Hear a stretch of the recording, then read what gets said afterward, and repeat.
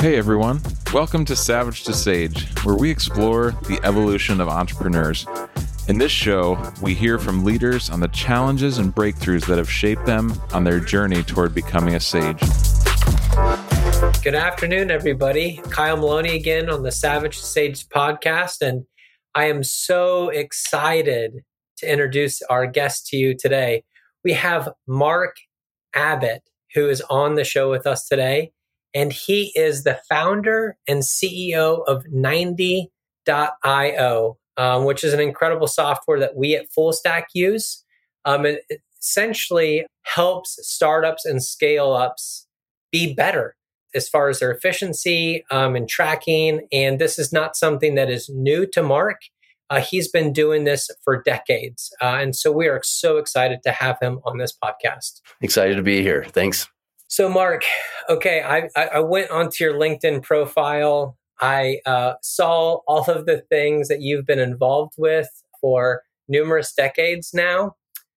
So, founder and CEO of 90.io, which is an incredible tool that I hope we can talk about. As well, before that, you did a VTH, which helps entrepreneurial leadership teams build great companies. And I love that. And then again it's called HLTX. How did you pronounce it? Humalytics. And I love the way that you captured the tagline here. Just a holding company that is obsessed with helping elevate productivity, humanity, and resiliency of small and mid-sized companies. What a powerful statement that is. Thanks. Yeah, so excited. And then before that, you were doing some finance work. So, Yeah. I mean, I'm just going to jump right off and ask kind of a deep question. The Humalytics, kind of statement there. The cross section between productivity, humanity, and resilience. Can you kind of describe that to me a little bit? Because those they seem like juxtapositions. But the way that you've kind of defined it is intriguing to me. Yeah, you really need the Venn overlap, right? Venn diagram overlap on all of them because, obviously, if you just focus on productivity, then, it's likely that you're not focusing on other things that are going to ultimately matter a heck of a lot, right? So we can be really super productive. We can work 18 hours, we can work 21 hours or something crazy, right? But we can't consistently do that, right? And so ultimately, we're playing a long game, and especially leaders. When you're building an organization, when you're leading people, when you're building a company, you're playing a long game. And so if you just focus on productivity, I think you're gonna run into some troubles.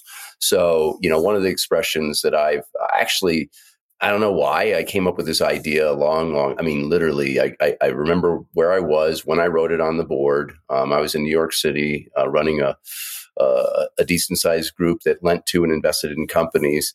And I wrote this line and said, you don't make money because you want to make money. You make money because people value what it is you do. Right.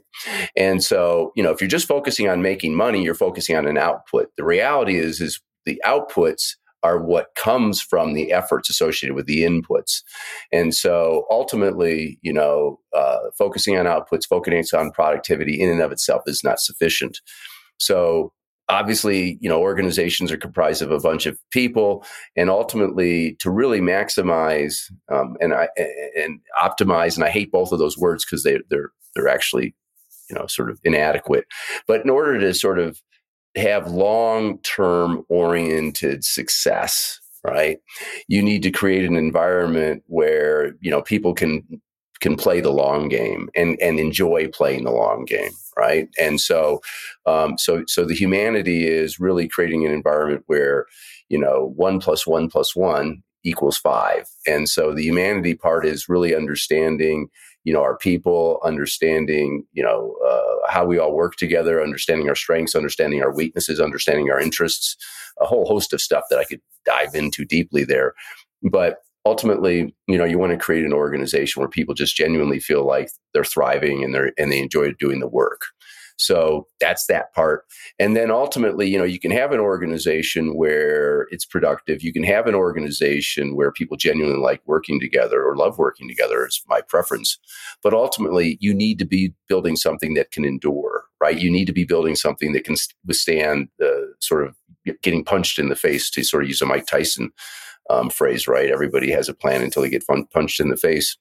And so you got to be playing the long game, right? You need to be thinking about resiliency is have we set this business up to go through a economic cycle? Have we set this business up to fall on its knees due to something that's even outside of the business cycle, right? And so ultimately, I think you need to focus on all three. I find that whenever you have anything, if you're just focusing on a single thing, you're probably something important is probably being left out. And so I think, but if you're focused on being productive, you're focused on creating an organization where people genuinely are thriving, and ultimately you're thinking about the long-term game, and you're saving for rainy days, and you're making sure that you're not too exposed, in terms of customer concentration, or you're not too exposed to a particular technology or a particular vendor, you do pretty well across all three of those dimensions, and chances are you're going to build something pretty substantial. Because the truth is, I hate to say it, but most organizations, and we know this because I've coached hundreds, I've invested in over 100 companies. Our software supports close to 7,000 companies, so we're pretty close to the data.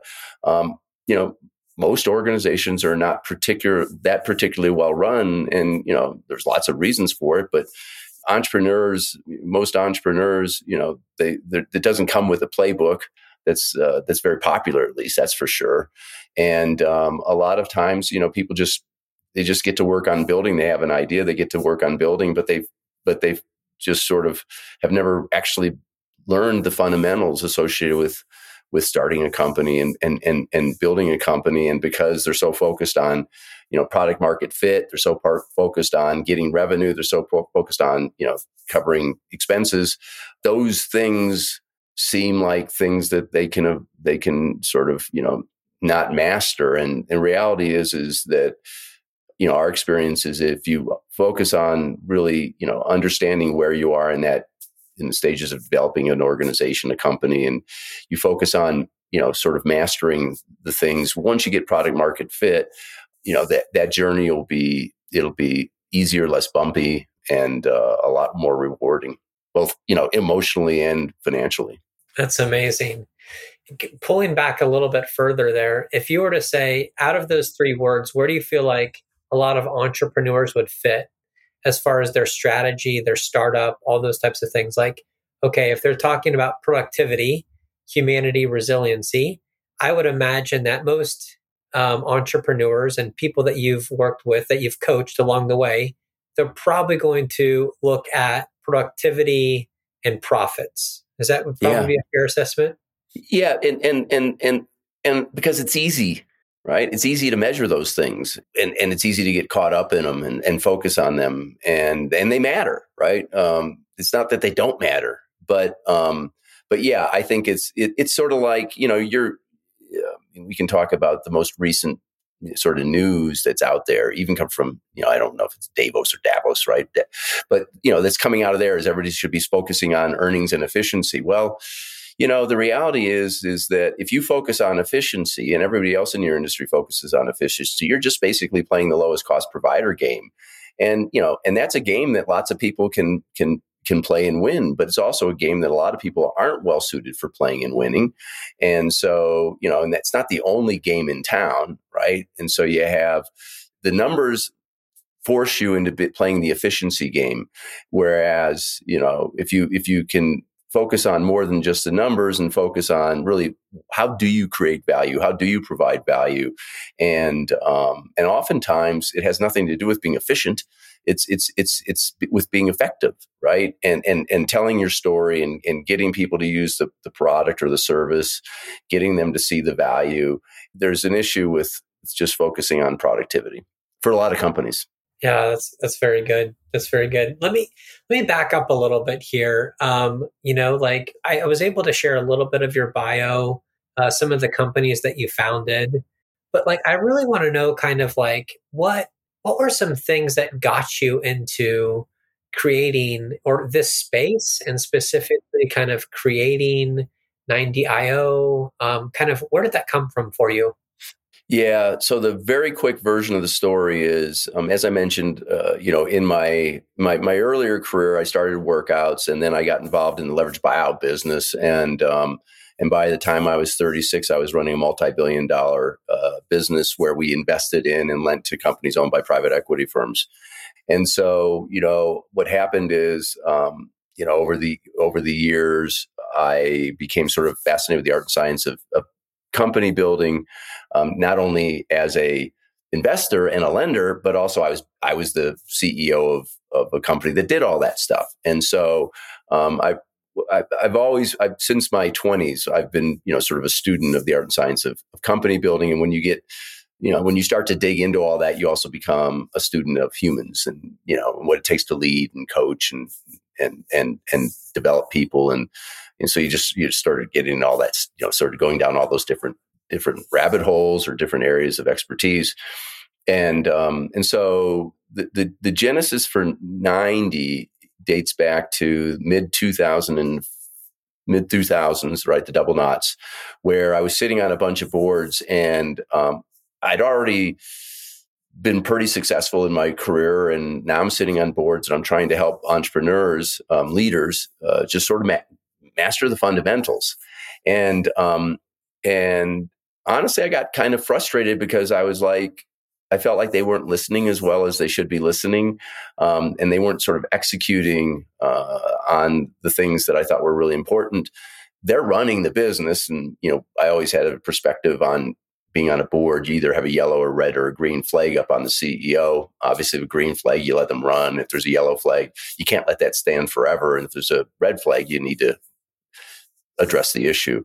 And so, I started on a bunch of boards. I won't bore you with the story of how all that happened, but I was getting kind of frustrated, and I was like, is it me? Is it them? Am I not a good teacher? And so I had this idea for writing a book called Connecting the Dots.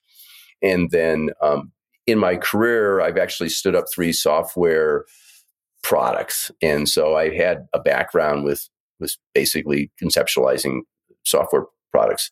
And so I had this idea, write the book, create the software that makes it almost easy for people to master the fundamentals. And so, as I said, that goes back to mid 2000s. I was sitting on a board of a company that started to run on this thing called the Entrepreneur Operating System. And I discovered EOS and read the book Traction and thought, this was actually a better written version of the book that I was planning to write. And so I met with Gino Wickman, the founder, and said, hey, this is really interesting. I'd love to join the community, become one of the coaches.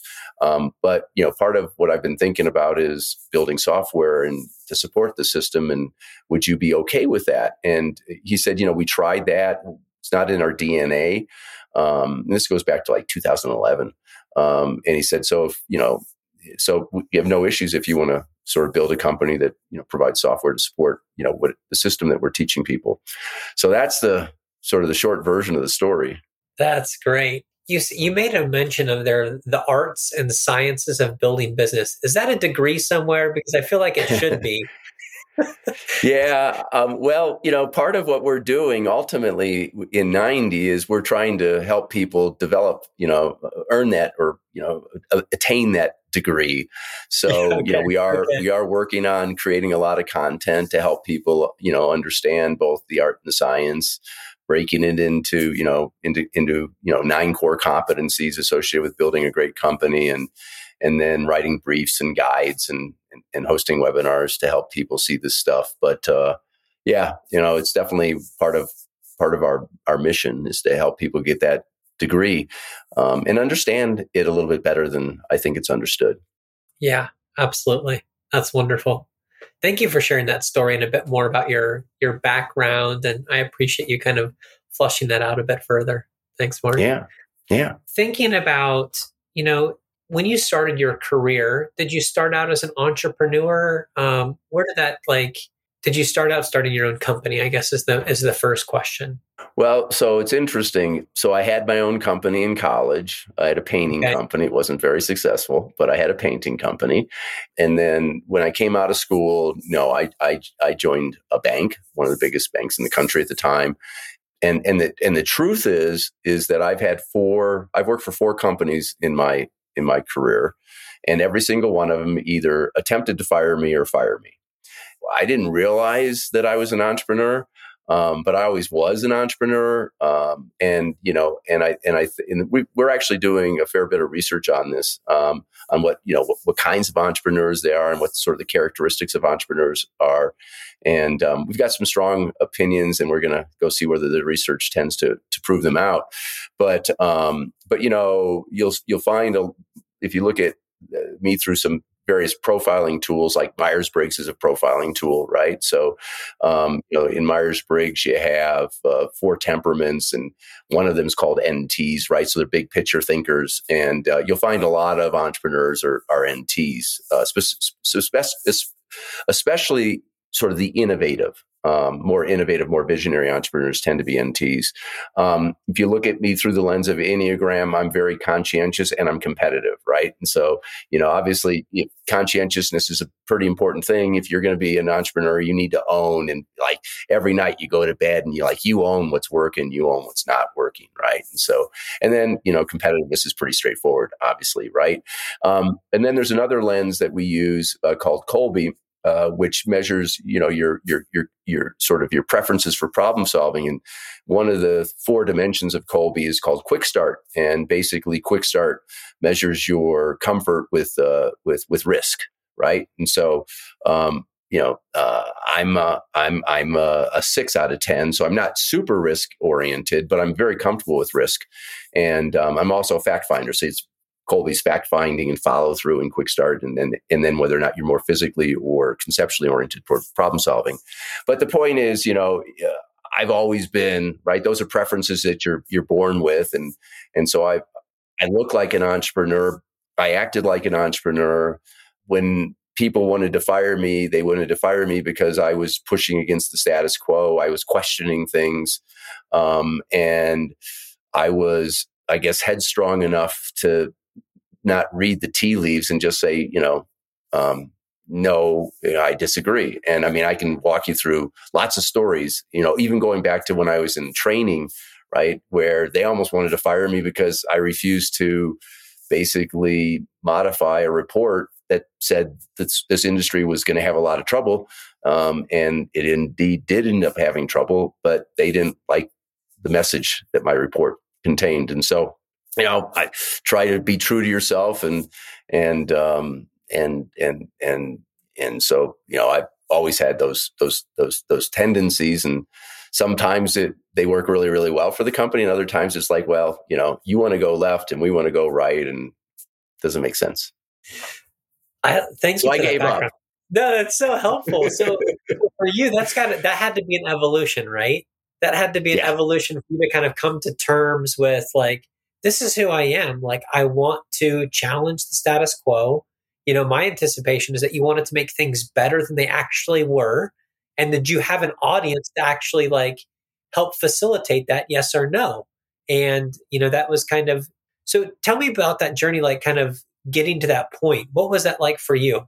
Getting to the point where you were just, through your career, you were just kind of like, hey, I'm an entrepreneur in an organizational framework, Well, what's interesting is every single job I had, with the exception of the last 2, ironically, right, really let me run. And so when I was in workouts, they let me take control. I was literally 24 years old, and I'm sitting on boards, and I'm heads of creditor committees, and I'm doing crazy deals in order to liquidate a portfolio. I've got a strong point of view on what's going to happen to the price of, it was in the oil and gas industry. I felt that the price of West Texas Intermediate was going to go from 28 to 8. There's a whole story behind that. And I had conviction that if it did, it was going to have enormous impact on the value of the portfolio that I was managing. And I wanted to get the heck out of that portfolio before it went from 28 to 8. And I did that. I sold drilling rigs to China back in the 80s, kind of a thing, just crazy stuff. But they let me do that, right? And then they let me go start co-start a team within the bank to lend to and invest in companies being bought by private equity firms. So they let me do that. And then I went over and was recruited to another commercial finance company that ultimately they let me run that organization. And so, they sort of, you talk about entrepreneurs, right? So, entrepreneurial people that are inside an organization. So I kind of got to be an entrepreneur up until I became a senior partner in a private equity firm. And then all of a sudden, for the first time, I felt more like an employee. And ironically, and so I won't bore you with the story there, but,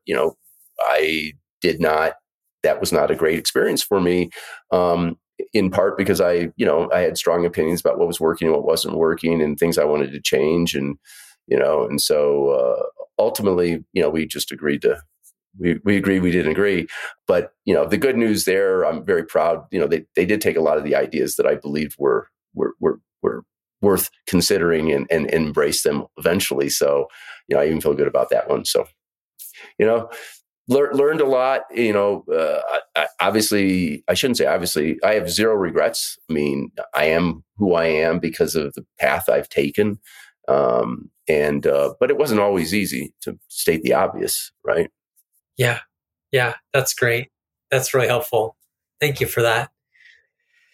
When you think about your career, what were some of the things that you feel like helped shape you the most, as you kind of to where you're at today? Like, what were some of the things experienced that were like, hey, the reason why I do this, what was kind of the shaping moment for you regarding that?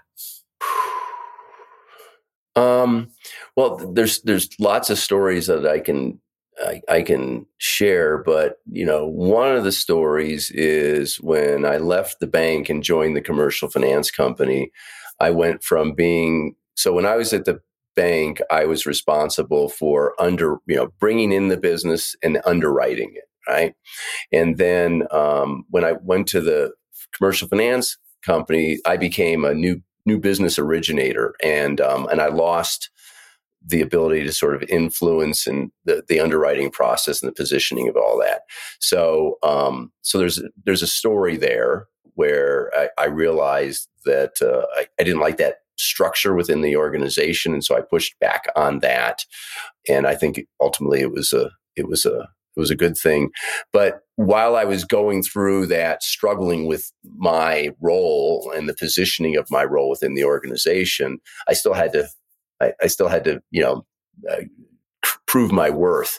And so I went out and was responsible for bringing in new business. And one of the things that I decided to do was collect all the data that we had generated over the years in terms of lending to and investing in businesses, and to organize it and to use it to go out and sort of tell our story to the market. And so I literally created this database.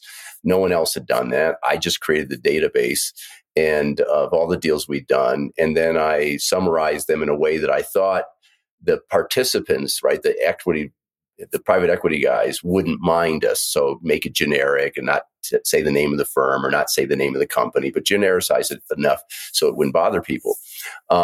When I started to share it, I was a little fearful that people wouldn't like us sharing the information. But what happened is they loved it. Everybody loved it. And so all of a sudden now, banging on doors and getting people to meet with me went from hard to really easy because they want to understand how the market was performing and what the deals were getting done and how the structure of the deals were being put together and pricing and all this other stuff. So long story short, I started, in 1989, I started building this database on deals that were done, and I used it for a whole host of purposes. Well, fast forward to today, one of the things that's really super important to us at 90 is is helping people collect and see their data, right? And because we believe data should be a superpower. And so that's a story of how, I start, and I hired one person just to manage the data over a while, right? So I got pretty deep into building databases that I thought would help us, not just in terms of marketing, but ultimately being able to assess what deals worked, what deals didn't work, right? Having a lot of data that gave us enough transparency to really be able to learn lessons and grow from those lessons. And so data, as an example, has been something that's been a part of my career, like I say, since the 80s. That's awesome. That's a great story. And it fits so well within what you do with 9D. Yeah. So I'm familiar with EOS. I'm familiar, just newly to 9D. Is part of the setup to bring in consultation with 9D as you have users? I mean, I would imagine that's part of the packaging system that you guys can actually just acquire that consultation through, or does the 9D kind of, and this is for our viewers, you can kind of give a description of 9D, but then also kind of the add-ons to it. Just curious about that. Yeah. So when I joined, as I mentioned, had the idea for the book and the software, and then Traction, the book was better written than I would have done. 100% sure. And part of Gino's brilliance is he's really good at simplifying things and organizing it in a manner that's easy to comprehend and sticks. And so, when I joined the EOS coaching community, which I want to say is somewhere around 2011 or so, maybe 2010, a while ago. Part of what I loved about the community was, I was like coach number 35 back then. And today there's almost 500 coaches around the world. And, 9D was at first EOS compatible software, but then ultimately we had a bunch of coaches who really wanted to make sure that all the terminology of EOS was in 9D. And so we became EOS licensed software. And, there's a story here, right? And the story is that, we are in the software business. We are not in the services business, and we're not in the coaching business. And so we, I'd say 40% of our clients come from the coaches. And we don't want to compete with the coaches, right? The coaches are great at that. That's what they love doing. And we're here to support the coaches. And in fact, we have clients who come to us without coaches, and we encourage them to go find a coach because it's just very difficult to be objective about yourself, right? There's the old expression, you can't read the label if you're inside the jar. And it's even harder if the top's screwed on tight, right? And so a lot of people really, almost everybody, virtually every single person would benefit from a coach. Not everyone can afford a coach. And so that's why, we have a lot of clients who don't have coaches. But what we do is, we encourage people to get a coach. Now, what's happened is EOS, we had a license agreement with them for years. And they realized that, or they came to the conclusion that they needed to also be in the software business. And so a couple of years ago, they basically came to us and said, hey, we'd love to figure out how to, either buy you guys. And if we can't figure that one out, we're probably going to build our own software. And so we couldn't come to terms. And so they ended up deciding to build their own software.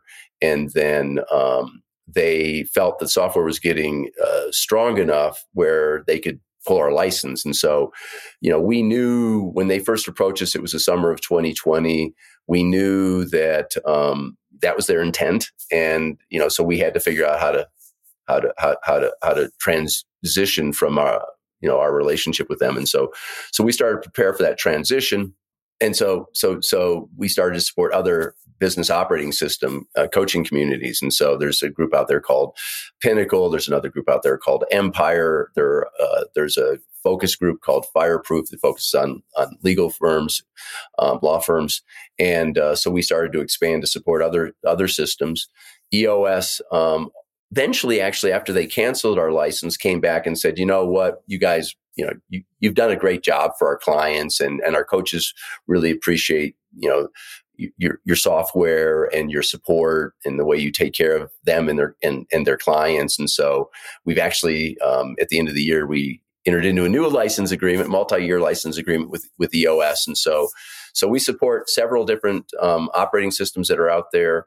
And then, we strongly encourage people to get coaches, and so, we'll help people understand the software and how to use it. But when it comes to the real true coaching, right, really understanding yourself and understanding sort of, where you are and understanding sort of why you may be struggling to get better at certain things.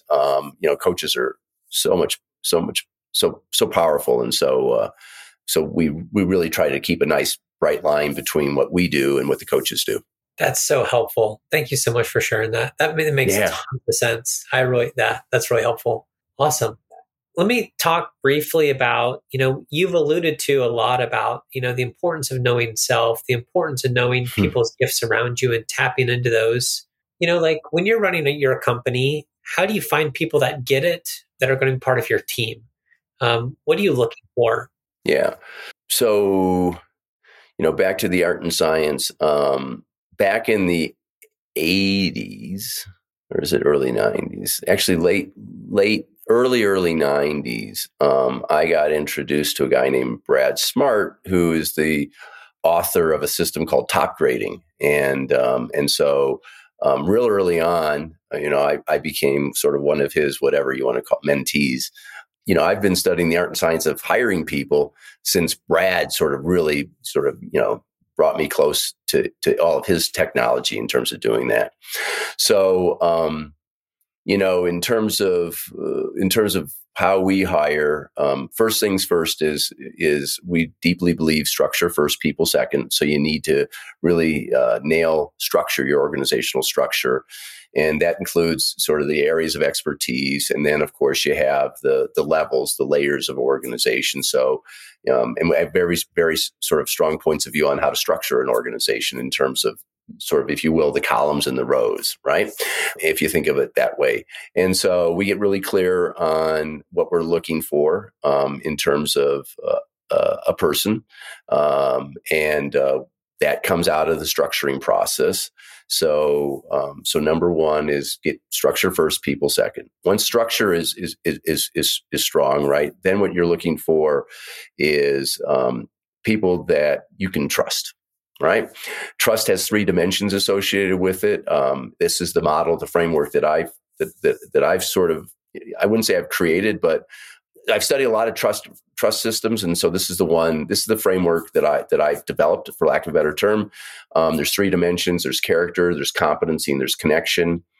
Character is the straightforward stuff, right? Obviously, it's whether it's whether the individual is a good human being, right? Whether they're being direct with you, whether their intentions are aligned, right, and clear, and whether they're telling you the truth or not, kind of stuff, right? Competency is actually relatively straightforward as well, right? So you understand what competencies are associated with a particular position.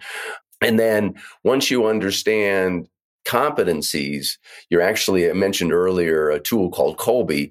Competencies, once you get that clear, said, okay, these are the roles and responsibilities. These are the competencies that are associated with that particular position. You can go and use tools like Kolbe that helps you understand not just whether or not a person has the experience sets, but their problem-solving proclivities, their problem-solving preferences are aligned with that seat.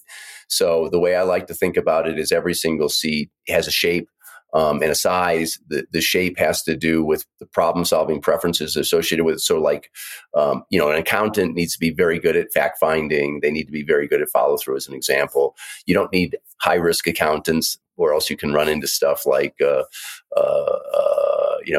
back to Enron, right? And there's another story, right? And so we actually have a profiling tool that helps make sure that we're putting square pegs into square holes, right? And so really early in the process, we make sure that the people we're interviewing are going to fit well. Because if you think about it, an accountability chart or a responsibilities chart or an org chart, right? Like, as I said earlier, it's a collection of layers and a collection of columns. And every single one of those is, if you look at it, it's a pegboard, right? So you don't want to shove, square pegs into round holes, because either the peg's going to crack or the hole's going to crack. And so we're very intentional about making sure that we're hiring people who we think are going to thrive in that particular seat, from a solving problems perspective and a experience perspective, right? Call that collectively competencies. And so we're pretty good at that, right? So that's the second dimension. The third dimension is connections. When you look at connections, and by the way, you can read about all the stuff on my personal blog, which is abbott.work, about trust and the three dimensions of trust. But when you look at connections, it's about a bunch of things. But one of the things that we tend to talk about a lot in the business world, in particular in the world of EOS and all the other business operating systems, is our core values, right? And so core values are an extraordinarily important thing, and making sure that they possess the kind of behaviors that we all at our company believe are really important for us to have a great culture. So, we're the G tribe, right? So G stands for get smart stuff done. So are they just inclined to want to be that team? We're very team oriented. We come together and break the apart all the time as a collective of people. And so team resiliency, believe it or not, is really important for us, because we run relatively fast. We're going to fall down. Everybody falls down. We deeply believe that optimal failure rates around 15%. So 15% of the time, right, we're going to fail. And if we fail, right, let's just learn from it, grow from it, get back up, dust ourselves up, and move on, as opposed to ruminate and wallow. It's probably a harsh term, but you get what I'm saying, right? And then, inquisitive, we're fascinated by the art and science of organizations and company building and business building. And so we want people who are fascinated as well. So that's that better and better version of the best version of self. We want people that, that want to become better versions of themselves, and grow and learn how to, continue to sort of expand how they matter. And then we have our last core value is the extra mile. And so we're actually very focused on creating a culture that has, I don't like the term work-life balance. I don't know how life includes work, right? You can't self-actualize without work. Work is how we matter, and everybody wants to matter. And so I don't like the idea that life and work are like, they're not connected. So I don't like work-life balance as a phrase. Haven't come up with a better one. But, we're very, very clear with people about, we sort of say our culture is a culture of agreements, not expectations. And so, every single person that I interview knows that depending upon your level in the company, you're going to give us a good 40 to 50 hours a week. And every now and then, you may have to go to the extra mile. And then if that happens, you need to know that we don't want you to burn out. We want you to thrive. We want you to enjoy. We want you to play the long game with us. And so if you do go the extra mile, then, take some time off. We don't track, paid time off. And so, but, it's really important that everybody understands that when you join us, you may be asked to go the extra mile. We don't do it very often, but that's a part of our culture. And so, I think we focus a lot on making sure that people fit our culture, number one. Obviously, they've got the competencies. Shame on us if we're hiring people that we can't let go and run and play their positions within about 3 months. We have a whole thing on onboarding, right? So within 3 months, you should be able to, if you can't sort of execute the roles and responsibilities associated with your seat within 3 months, it was either shame on us or shame on you, because we don't want to micromanage people. We believe in coaching and helping people thrive, but we're also uniquely different. That, what way I want to solve a problem, the way you want to solve a problem will be different. So let's not do that, right? So I think we're pretty good at those, the three dimensions of trust and hiring people that we can trust, right? But one of the things, as I mentioned earlier, it's not just core values. We're really focused on hiring people who genuinely love what we're doing. They find what we're doing fascinating. they're really interested in joining our company. As you know, I almost don't want to share this, but I will, because trust is not hiding things, and we're deeply believe in being transparent.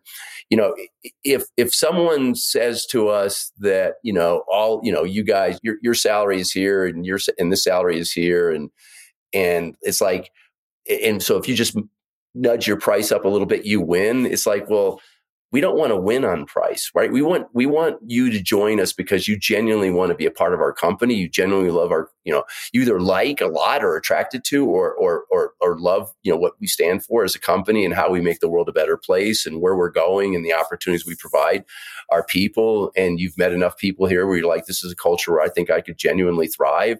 That's a really big thing for us, right? We really focus on hiring people who we think are going to love working at 90 and view 90 as, you know, part of, right, one of their, you know, most important relationships. Yeah. There's so much that you said there. I love the aspect of playing the long game.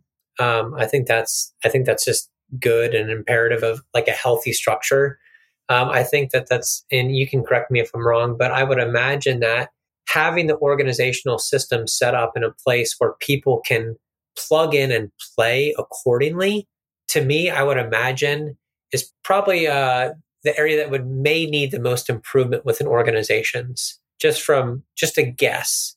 But it seems like you have that locked in as one of the most critical components of, as far as figuring out what we need and where people are going to play, and then plugging that person in there. Would you agree with that? Would that be a fair assessment? Yeah, so I'm writing a book, and it's taken me. I started it really almost in the very beginning of COVID, and we're still, you know, it's still being worked on for interesting reasons too, right? So, but it's called Work 9.0. And I believe we're coming out of the seventh age of work, which is the age of information, and moving into the eighth age of work, which is the age of understanding. And ultimately, someday we'll get really lucky, and we'll have, you know, a significant portion of society, right, around the globe, feeling like they're genuinely they love what they're doing, right? So the age of self-actualization. And so I believe part of the move from the seventh age to the eighth age is we're moving from the age of management to the age of coaching. If you think about it, right, what's the difference between a coach and a manager? And I always ask this question to a bunch of people, but I won't, for the expediency purposes, I'm just going to give you the answer, right? So, you know, a coach would never, let's just use American football as an example. A coach would never put a 100-pound inexperienced person in at the center position, right? In the NFL or in college, you know, what would happen? Yeah, demolished. They'd get demolished, and it's not just them, right? They'll probably step, you know, they'll get hit. They'll get hurt. It's likely that, you know, someone's going to run right through, and maybe the running back or the quarterback or someone else is going to get hurt, right? Maybe one or two of the other linemen get hurt because they're, you know, trying to do two jobs right now. Obviously, you know, it's demoralizing for the team because the team's not going to win with that big of a weakness sitting on the field. And so the reality is that a coach just won't do that, right? They just won't. And, you know, and that's like 101. And so, and part of the reason why a coach won't do that, now we move over to managers, right? Well, the difference between a coach and a manager is a lot of managers hire people where they're not quite sure, you know, they can do the work, but, you know, it's not the end of the world, because guess what? They can go and they can actually do that person's work. It's called micromanaging, right? And actually, no one likes micromanaging. The employee doesn't like to be, team member doesn't want to be micromanaged. And of course, that's not the job of the leader to micromanage. And yet, you know, it happens all the time. And so, you know, so one of the things we really try hard to do is not to hire people that we need to micromanage. And so, you know, one of the things that we do after we hire people is we have an onboarding process where Every single month, we meet with them. We talk about how things are going. We actually use our quarterly conversation tool to manage this, right? So we talk about how they're doing in terms of core value. We talk about how they're doing in terms of their roles and responsibilities. We look at it through 3 lenses. EOS's lenses are get it, want it, capacity. So do they seem to get it? Do they want to be really good at this particular seat in all those roles and responsibilities? And do they have the capacity to succeed? Mental, physical, emotional, and time span capacity to succeed. And we literally, every single month, what we do is we check in the team member and the leader and talk about how they're doing. And they also talk not just about how the team member is doing, but we talk about how the leader's doing. How's the leader doing as a leader, and how's the leader doing as a coach? And that conversation takes place every month until such time as it doesn't need to take place monthly. It can take place every quarter. But if it continues to take place every month, then there's probably a problem. And so, we let people know right off the bat that we're going to have these monthly conversations. We're going to talk about how things are going. You're going to talk about how you think you're doing it. We're going to talk about how we think you're doing. You're going to talk about how you think we're doing, and we're going to talk about how we think we're doing. It's all very structured. And so, hopefully within 3 months, plus or minus, it's like, nope, you're ready to run. We're just going to coach you up from here and do everything we can to avoid micromanagement. Because like I said, it's in no one's best interest. That's great. That's great. Well, Mark, I can't thank you enough for all of these. There's been so much that you've shared, and on such deep levels that I've just been wanted to take it and receive it. And I imagine that all of our viewers are going to receive it and take it as well. So thank you for it. I just really appreciate all of your insights here. Yeah. Yeah. This is my great. Pleasure. If you were to the last question, and then I would love for you to kind of share if people wanted to get connected with you, how they would go about doing that. But the last question is, what sage advice would you give to a new entrepreneur or a business owner that's just launching? I believe there are 4 types of entrepreneurs. And we're actually, working on the research. We've got, as I said, almost 7,000 in our system right now. And we don't have the language perfect. But, there are sort of accidental entrepreneurs who just end up owning something or starting something because this is how they provide for their families, right? And so they're really business people who are, responsible for their revenue and expenses. Then you have lifestyle entrepreneurs who have decided to build a company or do something because, frankly, they don't want to work for anybody else, and they want to be control of their lives, and they want to sort of play the game their way. Then you have legacy builders, which are, like the likes of the Hewletts and Packards of the world, right? Where they're like, hey, I love this industry. Boeing would be similar. There are lots of industries, right? Lots of well-known companies who fall in this category where they come in and say, hey, I think we can build a better product. We can build a better company. And so you got those. And then finally, you got these crazy visionaries, right? That believe that that they see a need in the future for something different. And ultimately, they're sort of playing this longer, more visionary-oriented game. Regardless of which one of those you are, ultimately, my deep belief is that you want to build a company that will survive you, right? And so you want to play the long game, regardless of which one of those you are. Now, what happens is you need others. Right. You need to surround yourself with others. And you need coaching, in my opinion. Right. But ultimately, you'll want to find people that complement what you have to build this thing that will endure. Right. Obviously, you got a current game you're playing in terms of product market fit or generating enough income, revenue, whatever to cover expenses. But sooner or later, you need to start playing a longer and longer game. You need to start having a point of view about, where do we want to be in a year? Where do we want to be in 3 years? Where do we want to be in 5 years? Where do we want to be in 10 years? And I believe that if you want to build a business that can survive your leadership, if you want to play the steward, you need to have a strong point of view about where the organization needs to be in at least 5 to 10 years. And so for a whole host of reasons, including if you want to sell it as a guy who's financed hundreds of companies and invested in, 100 plus companies, people are going to want to know where's the company going? What's it going to look like in 5, 6, 7, 10 years? What's your point of view on why the market's going to look the way it's going to look? What's your point of view on why you're going to be better than others in the marketplace? And so, ultimately, going back to a theme, you need to become better and better at playing the long game, or at least get, others around you that can help you play the long game and build something that can endure, because it's in everybody's, ultimately, I deeply believe what you want to have is high trust relationships with all of your stakeholders. Your stakeholders are your employees. They're your senior leadership team members. They're your vendors, right? They're your strategic partners. They're your investors. And it includes society, right? And so you have 7 stakeholder groups, and ultimately what you want is high trust relationships with every single one of those stakeholder groups. It's not about, are my employees more important than my customers? That's a bunch of bullcrap, right? The reality is that no, you shouldn't be making your customers more valuable than your employees. You shouldn't be worrying about that stuff. It doesn't matter. What matters is you have high trust relationships with every single one of your stakeholders.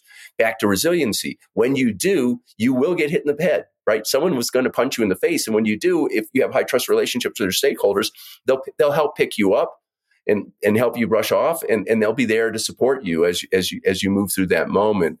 And so play the long game, build high trust relationships with every single one of your stakeholders, and just, and there's a lot in that trust stuff, right? So, but just, and enjoy it, right? And recognize, like I said earlier, failure is inevitable, right? Like you said, optimized failure rates are 15%. There's a lot of research on it. So, build that organization that has high trust relationships, play the long game, enjoy the game, and go and surround yourself with people that you genuinely enjoy working with. Yeah, that's great, Mark. That's so great. Thank you. Thank you so much. I really appreciate that. Oh, people are going to want to watch this episode for sure. If people wanted to get connected to you, what's the best way to do that? So I obviously, I'm on LinkedIn, but I mean, if you really want to, if you really want to sort of connect with me and talk about something, mark@90.io is my email address. And I have an assistant who helps me manage my calendar. So just know that that's a thing, which is pretty important. But either through LinkedIn or email me, and we'll see if we can find some time. Great. Thank you so much, Mark, for your time and your willingness to be on the Savage to Sage podcast. My pleasure. Thank you for listening to today's interview. To view show notes or hear more episodes, please visit www.savagetosage.com.